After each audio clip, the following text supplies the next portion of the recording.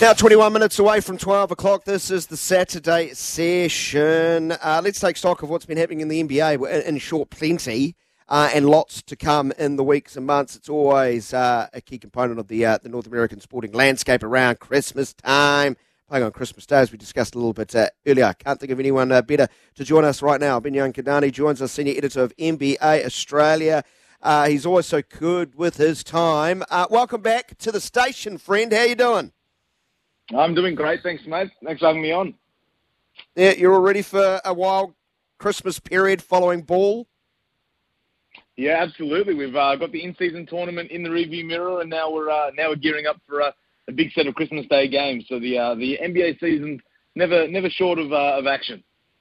Yeah, brilliant stuff. Hey, there has been quite a story that has reached right around the basketballing world, the sports world. Draymond Green, we know, has been a fabulous player. If I'm just talking about his skills on court and his achievements on court, when he's playing to the letter of the law, he's fashioned an incredibly impressive career, quite a rare type of player, isn't he, in his role and what he can bring. But he does bring drama and controversy, and once again is in the spotlight after an indefinite suspension for basically punching Yusuf Nurkic is probably how I would describe it. He claimed it was accidental.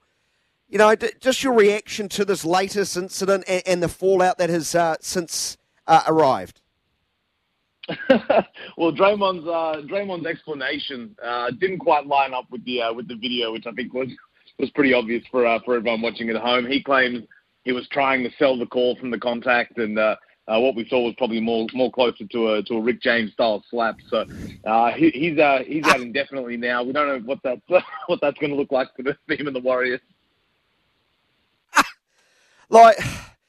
Is this basically to buy the NBA some time to actually think very long and hard and carefully about what sort of exact sanction to hand him down, because he's got quite a rap sheet. Yeah, there's definitely precedent here with Draymond, and he's the kind of guy that he lifts the intensity of his team. He really is the heartbeat of his team, and whether that's with his physicality, the verbal sparring, but then there's also a line. And I was scrolling through Twitter the other day, and I saw a mixtape of Draymond Green's best, if you want to call it that. It went for 5 minutes. There was a lot in there. So I think the league will have a look at this.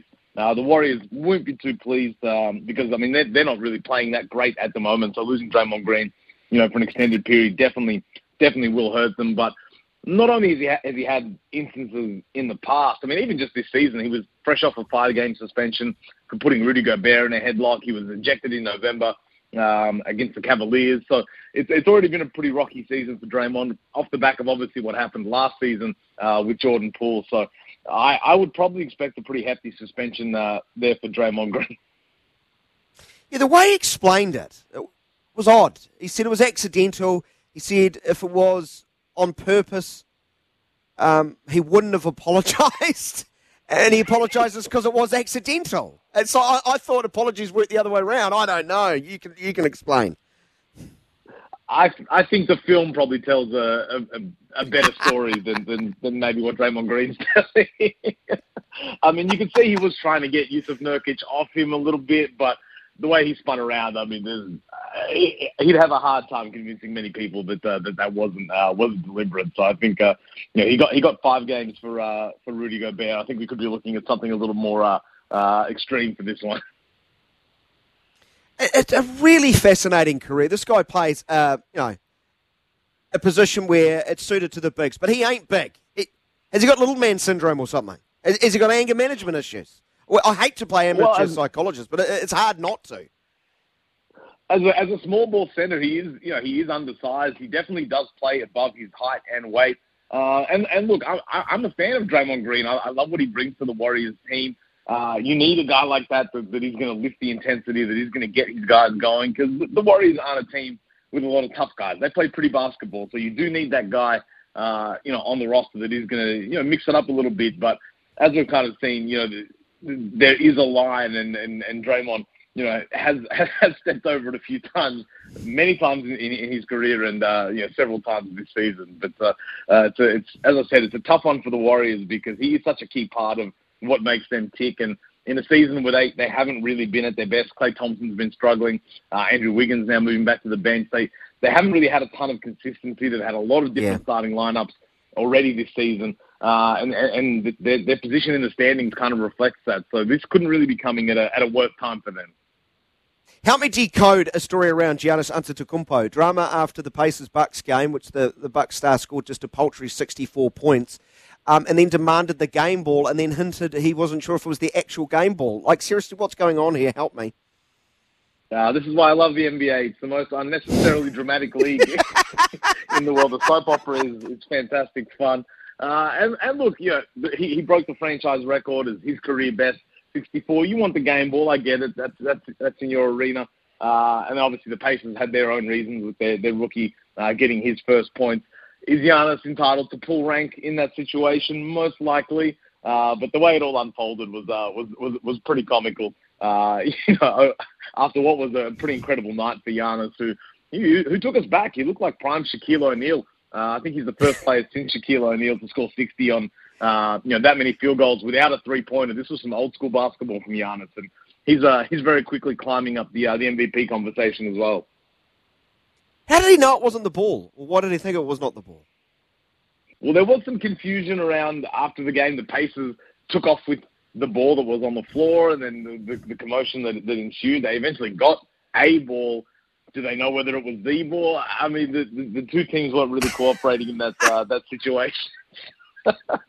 Was it a case of a bait and switch? Who knows?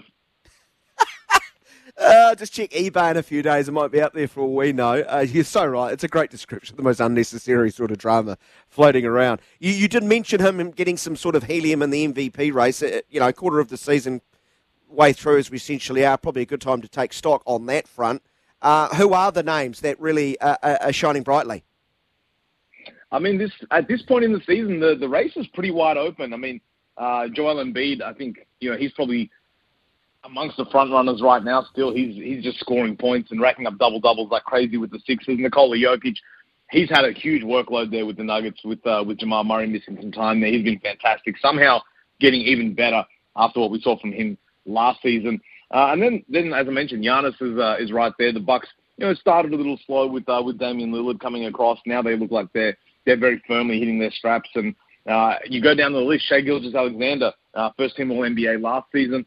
He's got the Oklahoma City Thunder flying. And I can't mention the MVP conversation without Luka Doncic. He's been incredible for the Dallas Mavericks this season, who are doing really well of late. So it is a pretty open race. The fact that we've got a five-man race, if you want to call it that, at this point in the season, those numbers will probably dwindle down as the season goes along. But there's a lot of guys playing a lot of really good basketball to start this season. What about the draft class? How do you assess it quarter of the way through their maiden season?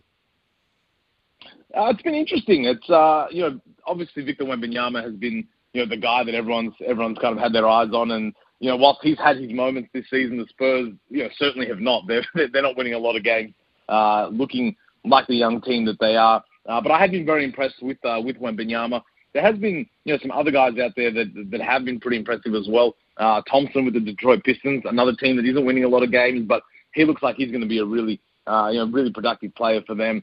They're probably the two standouts for mine, but the Rookie of the Year race between Wembanyama and Chet Holmgren, if we want to call him a rookie, it is his first season. That's been really, really fun to watching these two kind of big guys maybe start what's going to be a great Western Conference rivalry. That's probably been the standout of the young guys coming through for me so far. I'm always a sucker for a good name, and I can't go past Scoot Henderson. Great name. It's sort of a throwback to the 1950s. I don't know if he was, a good first baseman for the St. Louis Cardinals back in the 50s. But how does the Portland big look? Or the Portland guard, rather? He's been interesting. He out of the G League Ignite program with a lot of hype, and there was a point in the conversation where people were saying, maybe is Scoot going to be the number one pick when he faced off against Wembanyama in those exhibition games? But he's really, really struggled to start this season. The numbers aren't great. And he just, point guard is the hardest position to play in the NBA. Every night you're coming up against a stud. Even, the top guys are one problem. All the way down the rest of the league, there is a great point guard on pretty much every team. So the assignments you're getting night to night are really tough. The speed of the game, I think, has probably been the biggest issue for him and his decision-making. I want to cut him some slack, though. He is a young guy, at 19, 20 years old. We've seen guys come in, struggle early on and have that sort of second half of the season swing. But I do like Scoot Henderson. I really like his game coming into the league. But it has been a little bit of a reality check, I think, at least for him and the Blazers coming in. The form hasn't really translated so far for him. I'll get you out on a quick look of both conferences, the standings. The Timberwolves 18-5 lead. The Nuggets, Thunder, Mavericks, Kings make the top 5. Are there quite a few surprises in the West? I mean, if you want to talk surprises, probably the Minnesota Timberwolves. And some will argue we probably should have seen this coming. But Rudy Gobert, difference maker for them because, he wasn't great last season. Now he looks like he, probably is going to win his 4th Defensive Player of the Year award. And the Timberwolves have the best defense in the league. And you have Anthony Edwards, a rising star. I think this guy, has the potential to be the face of the league in a few years' time. Yeah. The balance on this roster as well with Karl Anthony Towns, who's gone from being the guy on this team. Now he's got Anthony Edwards, who's kind of ascended as the alpha. You've got Rudy Gobert, who's handling the defense. It's all kind of flowing really nicely for the Timberwolves. Their role players have been really, really solid as well. I really do like this team. Will they stay number 1 seed? Benyam, my time management skills are hopeless. I've got to apologise, mate. I've completely bottled this. I thought I had a little bit more time. You're a champion, mate. Thank you so much for joining us. Go enjoy your Christmas. You got ball coming at you from every direction. Thanks so much for your generosity, not only today but throughout the year, and we look forward to 2024. That is our little NBA chat done. Back after the break.